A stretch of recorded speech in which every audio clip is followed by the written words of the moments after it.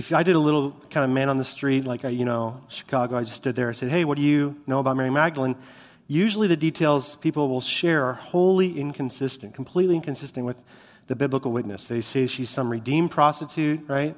Or that she's Jesus' girlfriend, or later, like according to Dan Brown, the Da Vinci Code, that she was Jesus' secret wife. Like, that's what we say.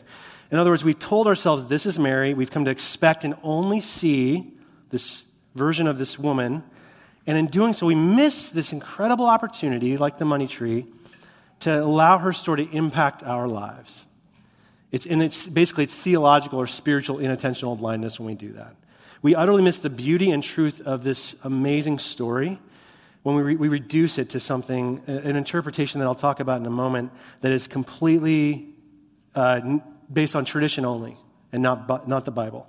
And that just causes us to overlook and utterly miss what's sitting in plain sight, very plain sight, plain reading. So this morning, I just want to explore several plain facets of Mary Magdalene's story, right there in Scripture. I'm not going to try and do like theological leaps here with you. Just pay attention to her testimony and allow it to shape our own, okay? 3 facets. We're going to look at the magnitude of her transformation, the power of her ministry, and the depth of her awareness, okay?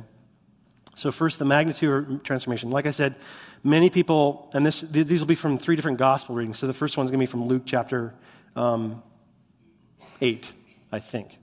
Double check. That's not... You guys have bulletins, right? This is your chance to open it. Luke chapter 8, verses 1 to 3, okay, to make sure I'm on track. So we've said Mary Magdalene is this bad woman that Jesus redeems, right? And where that comes from is this 2,000-year-old myth, really, first propagated by Pope Gregory I. He was the Pope back in the 6th century. He's known as Gregory the Great. I don't think he's so great. Where he preached this sermon on Easter one year where he correlated the Mary Magdalene, Luke 8, with this woman, sinful woman that we're going to talk about next Sunday in Luke chapter 7. Remember her? She has the alabaster jar. She pours it on Jesus' feet. And there's reasons of narrative form for that we won't get into today.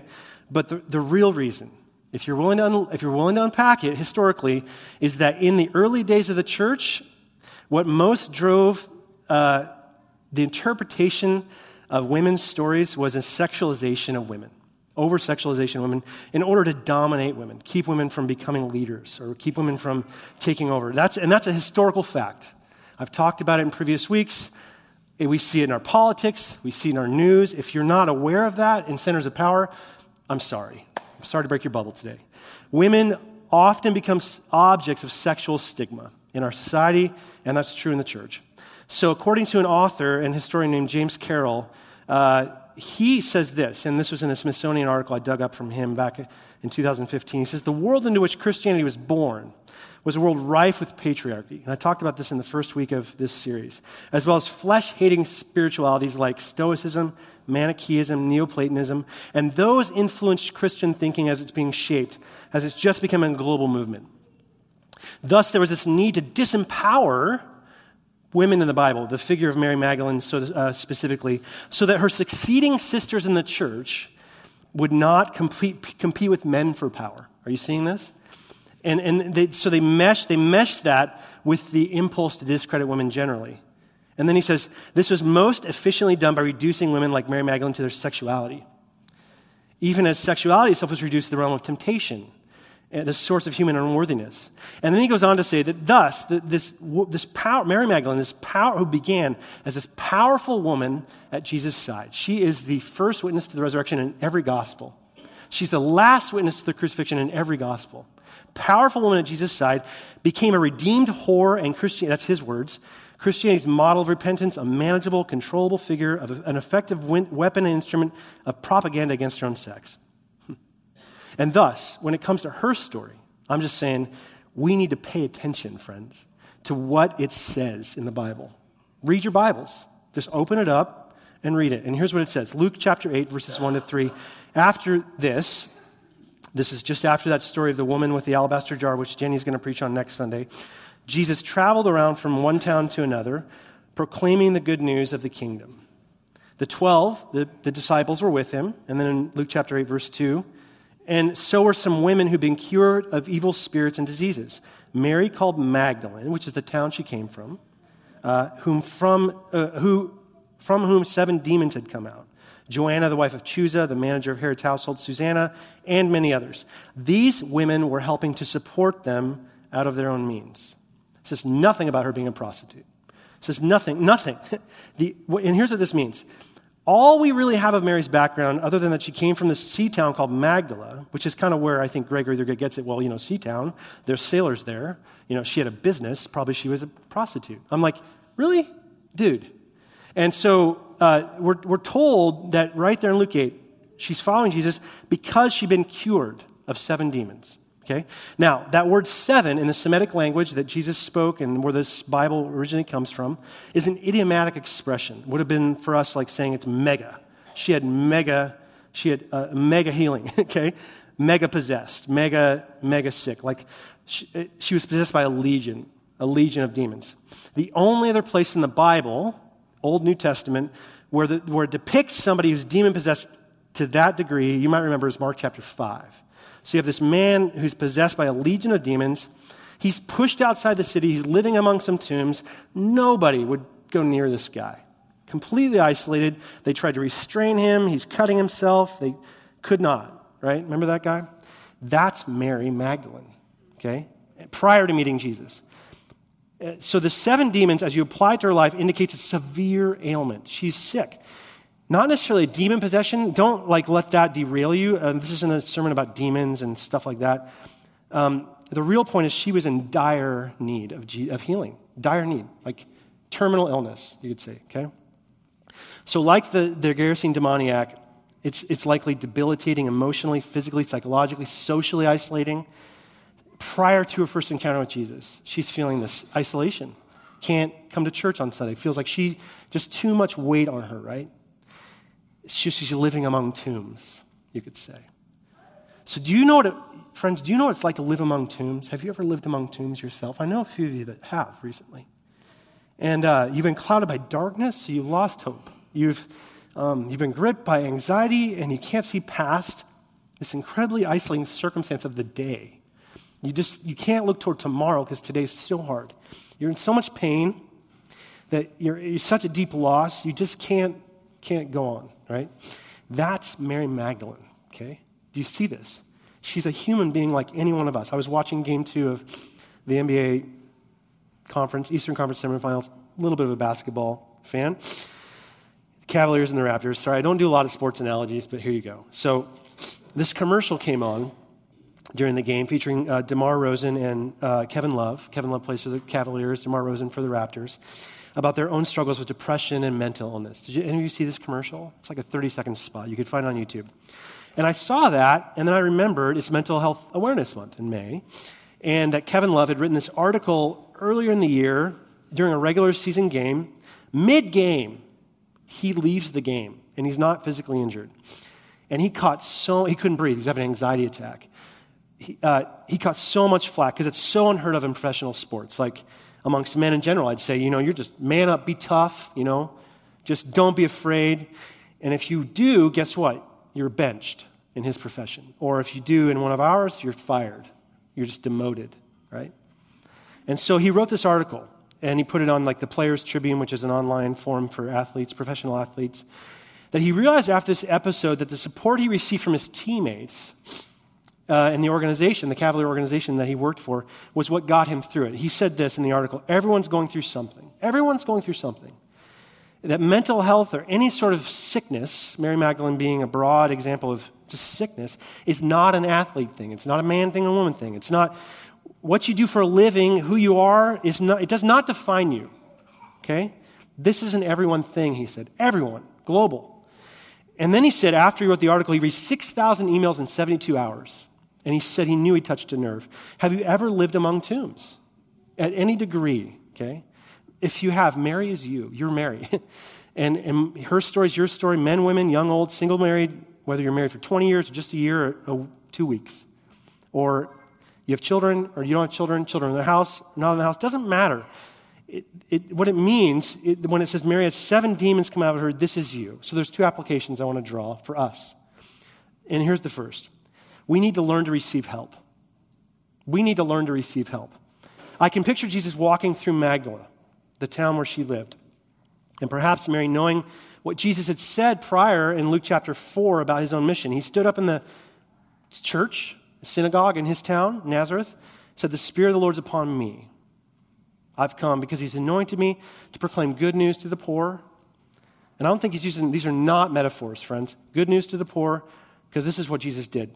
Proclaim release to the captives, sight to the blind, and free those who are oppressed. Mary was being oppressed by an enemy, and he's there to break those chains. And Luke tells us that he left that synagogue, and then he started to do just that. He traveled by foot from town to town around the Sea of Galilee, Capernaum, Gennesaret, Nain, and Magdala. Magdala's on the Sea of Galilee, freeing people from demons, from darkness, from oppression, from sickness. That's what Jesus does. He helps them. And so I can imagine Mary encountering Jesus in her hometown, Magdala, knowing a little bit about him, knowing that he delivered some other people. Just read Luke. He's already done it. And just saying what Kevin Levin DeMar DeRozan said, I need help. I just need help. And she's not ashamed. You know, I believe in you, Jesus, enough to ask you for help. Help me, Jesus. And what did Jesus do? He helped her. Because she starts following him. She's been delivered. And that's what propels her to become a follower of Jesus. He rescued her. That's the first thing. Do you need help today? Any point in your life, physical, emotional, relational, Jesus is your help. He's your rescuer. That's what he's here to. He's not just your buddy, your cosmic buddy. He's not just a moral security guard. He's God's help. He's sent to free you from bondage, okay? And then and now. So that's why he's here. Here's the second application. He's not about moral reform either. We kind of come to Jesus like this. I'm at church, I get a little Bible, become a better person. Jesus is not about making you a better person, okay? He doesn't give a lick about making you a better person. Look at the stories of the Pharisees. He is about freeing you from oppression. Life transformation is the baseline for every person who becomes a disciple of Jesus. Paul says so in 2 Corinthians 5. Look at that sometime. Anyone united with Christ is created new. New creation. What's old is gone. Your old life is gone. It's not about just getting better by degrees. It's all gone. What's new has come. You are new creation in Christ. Completely new. Start over. That's what Jesus is about. Life transformation. And thus the goal and the purpose of encountering, like Mary Magdalene did, and then following Jesus is nothing short of that. Don't sell yourself short by just trying to be a better person every day and just reading a little Bible and doing a little praying, coming to a little church. Expect nothing less than transformation from Jesus. He wants to give you that, okay? And so the question is, where in your life do you need to be transformed? Freed by Jesus in a relationship. As you face a debilitating illness, I've already talked about it, a gripping sense of anxiety and addiction, inadequacy, as you face whatever in work. Jesus is like, I want to transform you. I'm not here to make you a nicer person or a better person. I'm here to make you a new person. That's a new you. That's what Jesus wants and desires for your life. Now, here's the key. Before I jump to the next thing. For some of us, we hear those questions. Yeah, I love that. Thanks, Jack. Sounds good. I want to be free. I want to be new. But how? I've been doing this for a lifetime, Jack. Walk in my shoes for a while. It's so hard, my life. Notice Mary. He cast these 7 demons of her life, but notice this. In Luke 8, she's with Jesus. It says she's with him. And amongst others. So the disciples are there, other women are there, and many others, it says. This is so important. She didn't get her needs met, and then say, thanks, Jesus, I got it now. I'm good. I'm just going to go on my own way now, take care of my own needs. You got me where I need to go, right? She stayed with Jesus, like I said, until the very, very, very end. At the cross, at his point of death.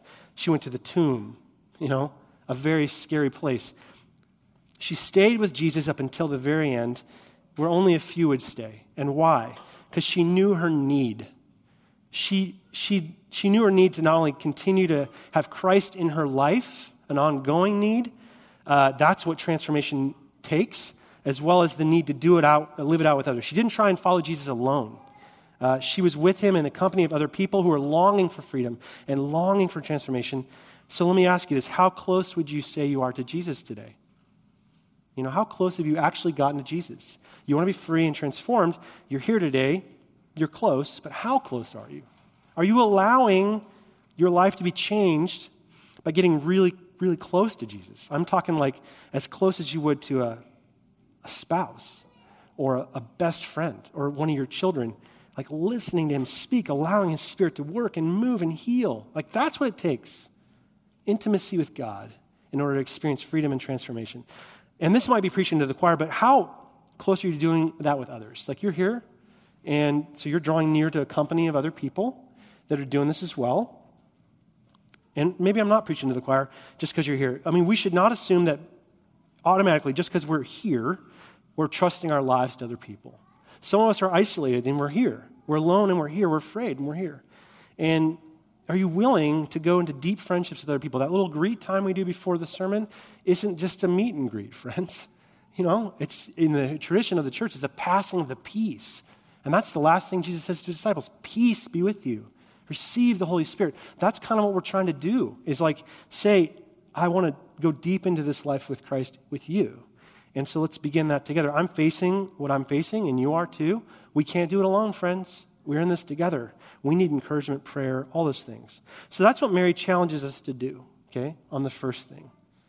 And do you see how, you reduce her to this, I'm sorry, what Dan Brown did in his book and what Gregory the Great did, you reduce her to that, and you've missed this amazing woman. You've missed it. And that's what she's about, just teaching us how it looks like to live as disciples. And there's this, as I was doing study, we could actually stop there. But there's a couple things I want to tease out. These are related, so these will be a little shorter, these next 2 points.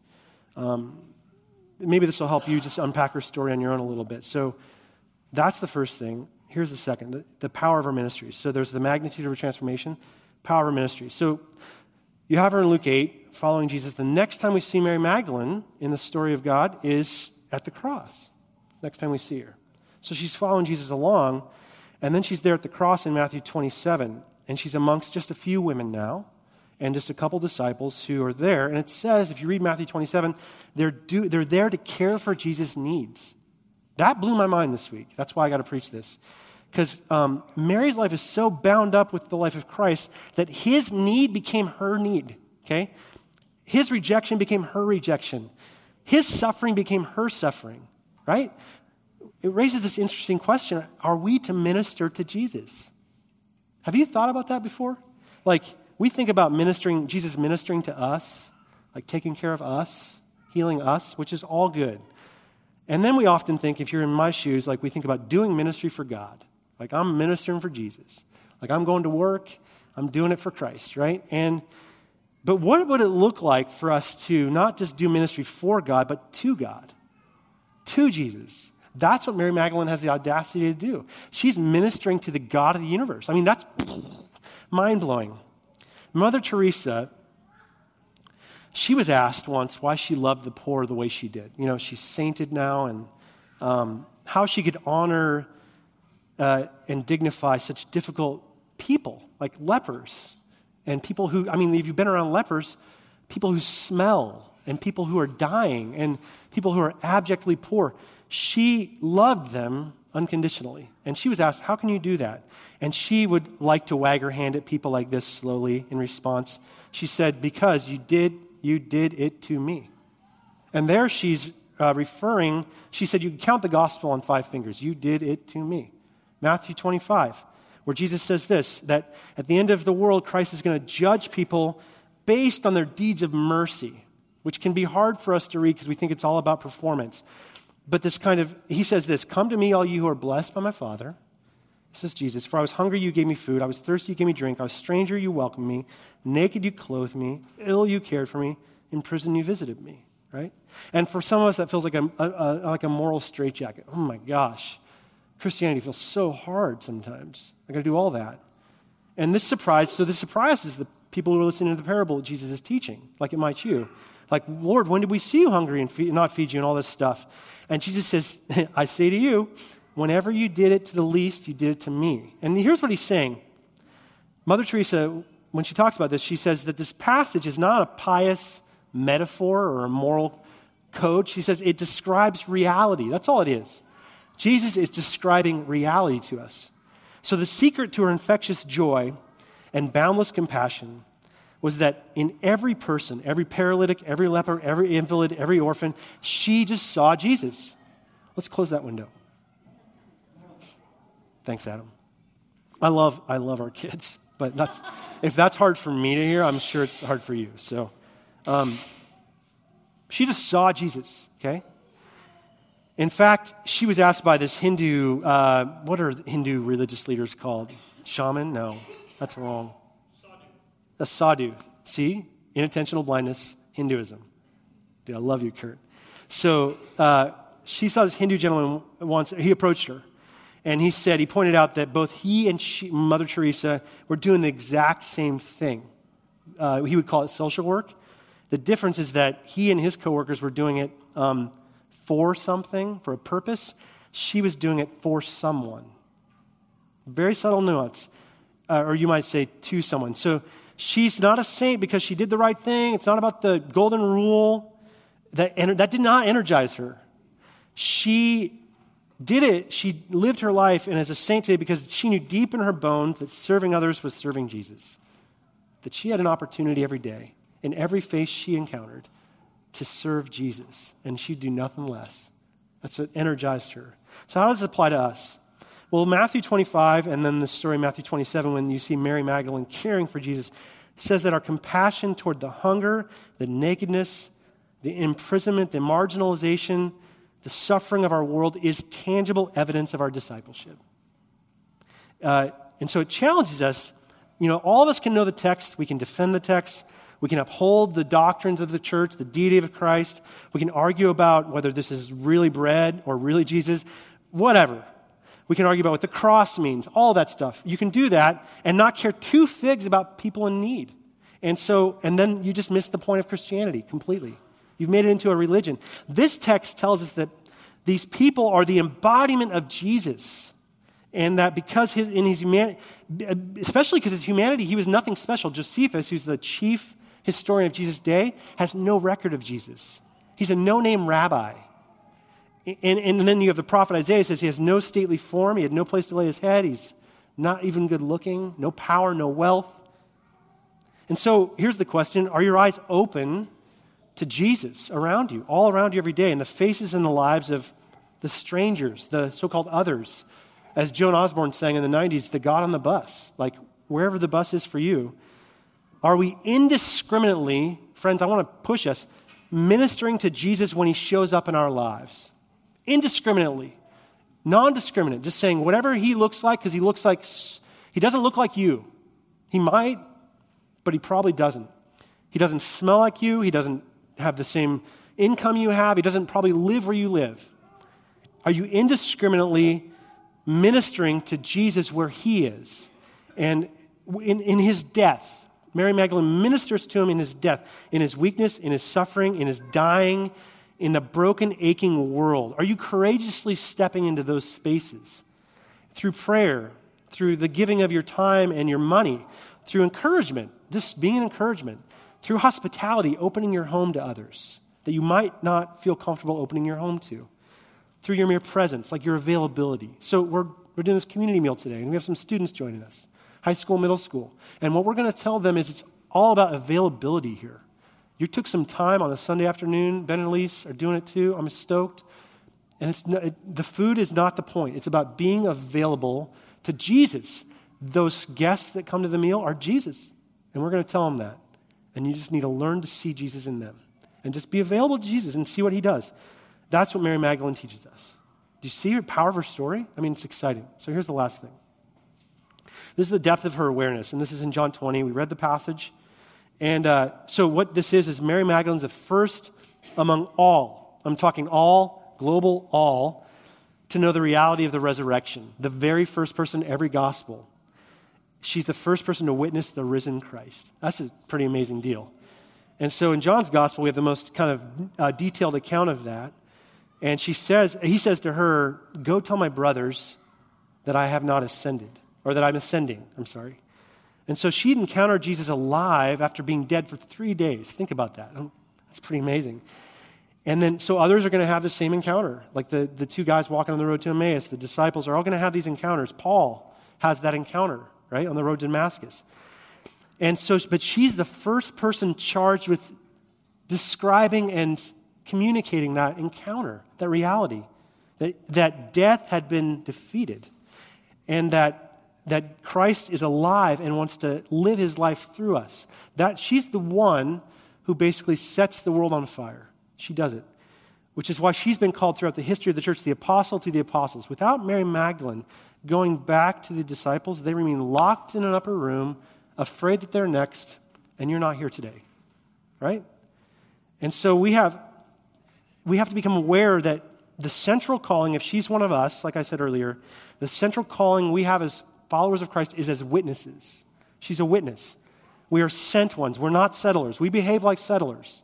I like the game Settlers, but we behave like settlers. Like we have these sacred moments or experiences or breakthroughs in life, mountaintop moments. God shows up. He's speaking to me in some like crazy time.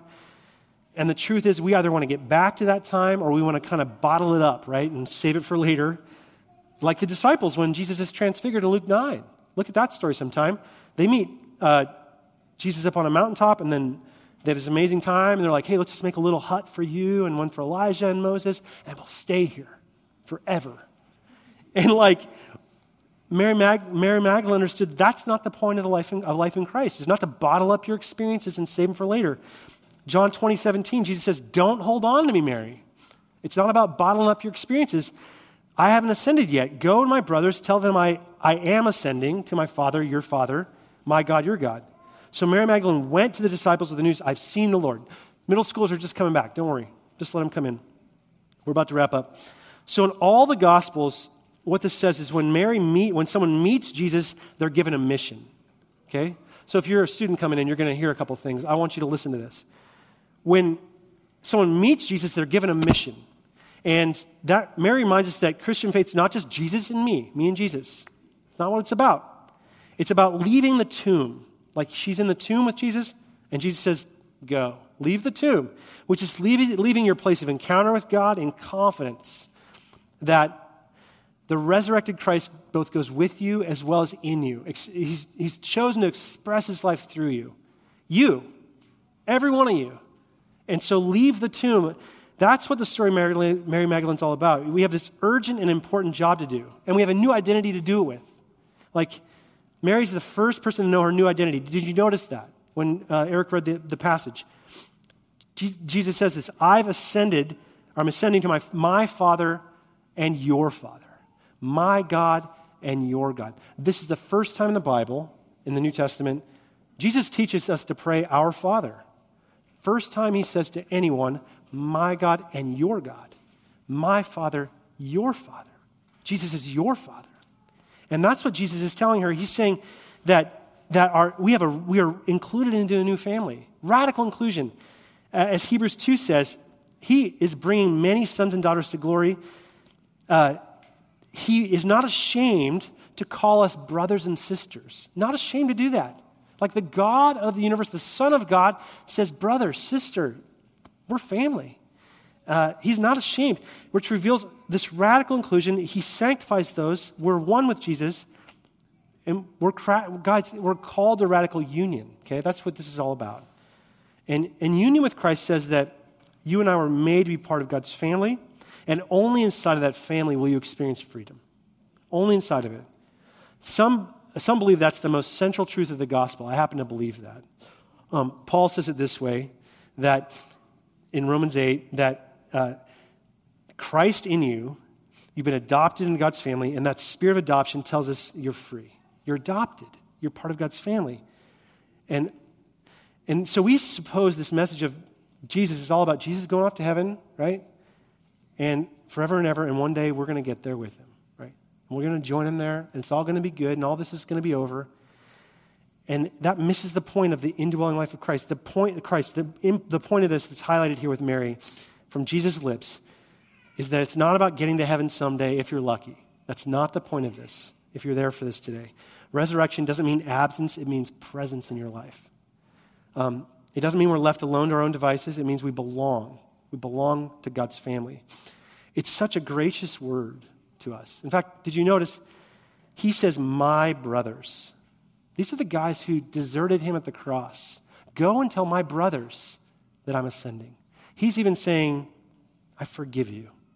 The first word of the resurrection for those who are terrified and broken down and who are abandoning hope is this, Mary, tell them I'm alive. You've seen me, my God, your God, and go tell them they still belong. They don't have to do anything. This is the message you get to tell your friends in work. You don't have to try. God loves you no matter what. No matter what.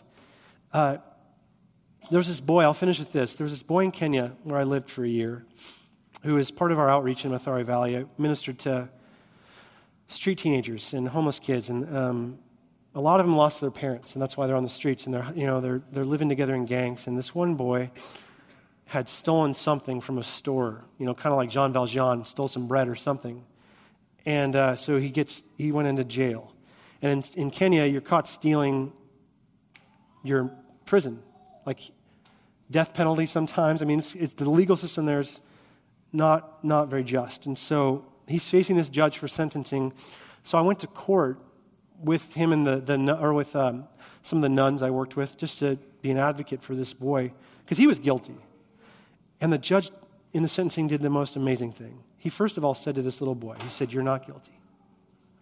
You're acquitted. I acquit you." Which acquittal means, just as a fancy word for you're free to go. And then he said this, he invited us to come back to his chambers with him, us and me and the nuns. So we go back to his chambers. I mean, this is the embodiment of Jesus, one of the most profound embodiments of Jesus I've ever seen in my life. He invited us back, and this little boy is trembling because he has no idea. And then the judge says to him, and this is a Kenyan man, he says, "My wife and I have been praying about having a child. We've been trying, and we haven't been able to have kids. And so we've been praying, and we want to adopt you as our son." And to me, I was like, what? This kid who'd lost his parents, who had stolen, who was dirty, just kind of rough. This judge just said, "Hey, you're my son. Will you be my son?" And that's who we are in Christ. We are forgiven. We've been enfolded into another story, a family.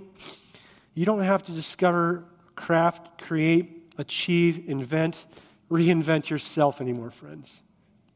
Just give it up. Your identity is found deep within God's Son, and his family is where you belong. You're loved. That's the power of Mary Magdalene's story.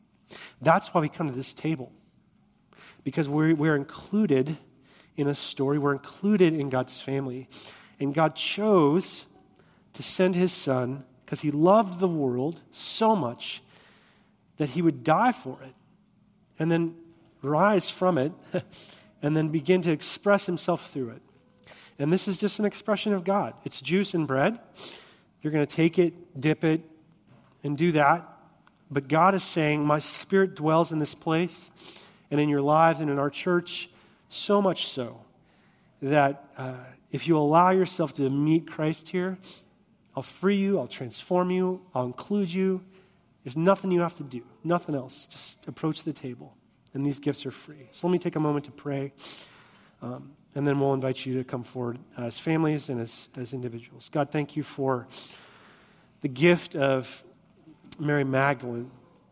The pace at which we had to go through that story, but thank you for the little highlights from her story that profoundly articulate your story of love and hope and redemption and healing, deliverance, freedom, all the things, God, that you desire for our lives. And so thank you, God, that as we come to the table here this morning and receive the gifts that you've chosen to demonstrate your life through bread and juice, thank you that we get to receive all those things in measure, God. So freedom available for us today, God. Transformation and healing. We know it's in degrees, God. We confess we want it all, and we know that you're not going to probably give it all to us today, but we accept what you will give. We receive that freely, and we thank you. In Christ's name, amen.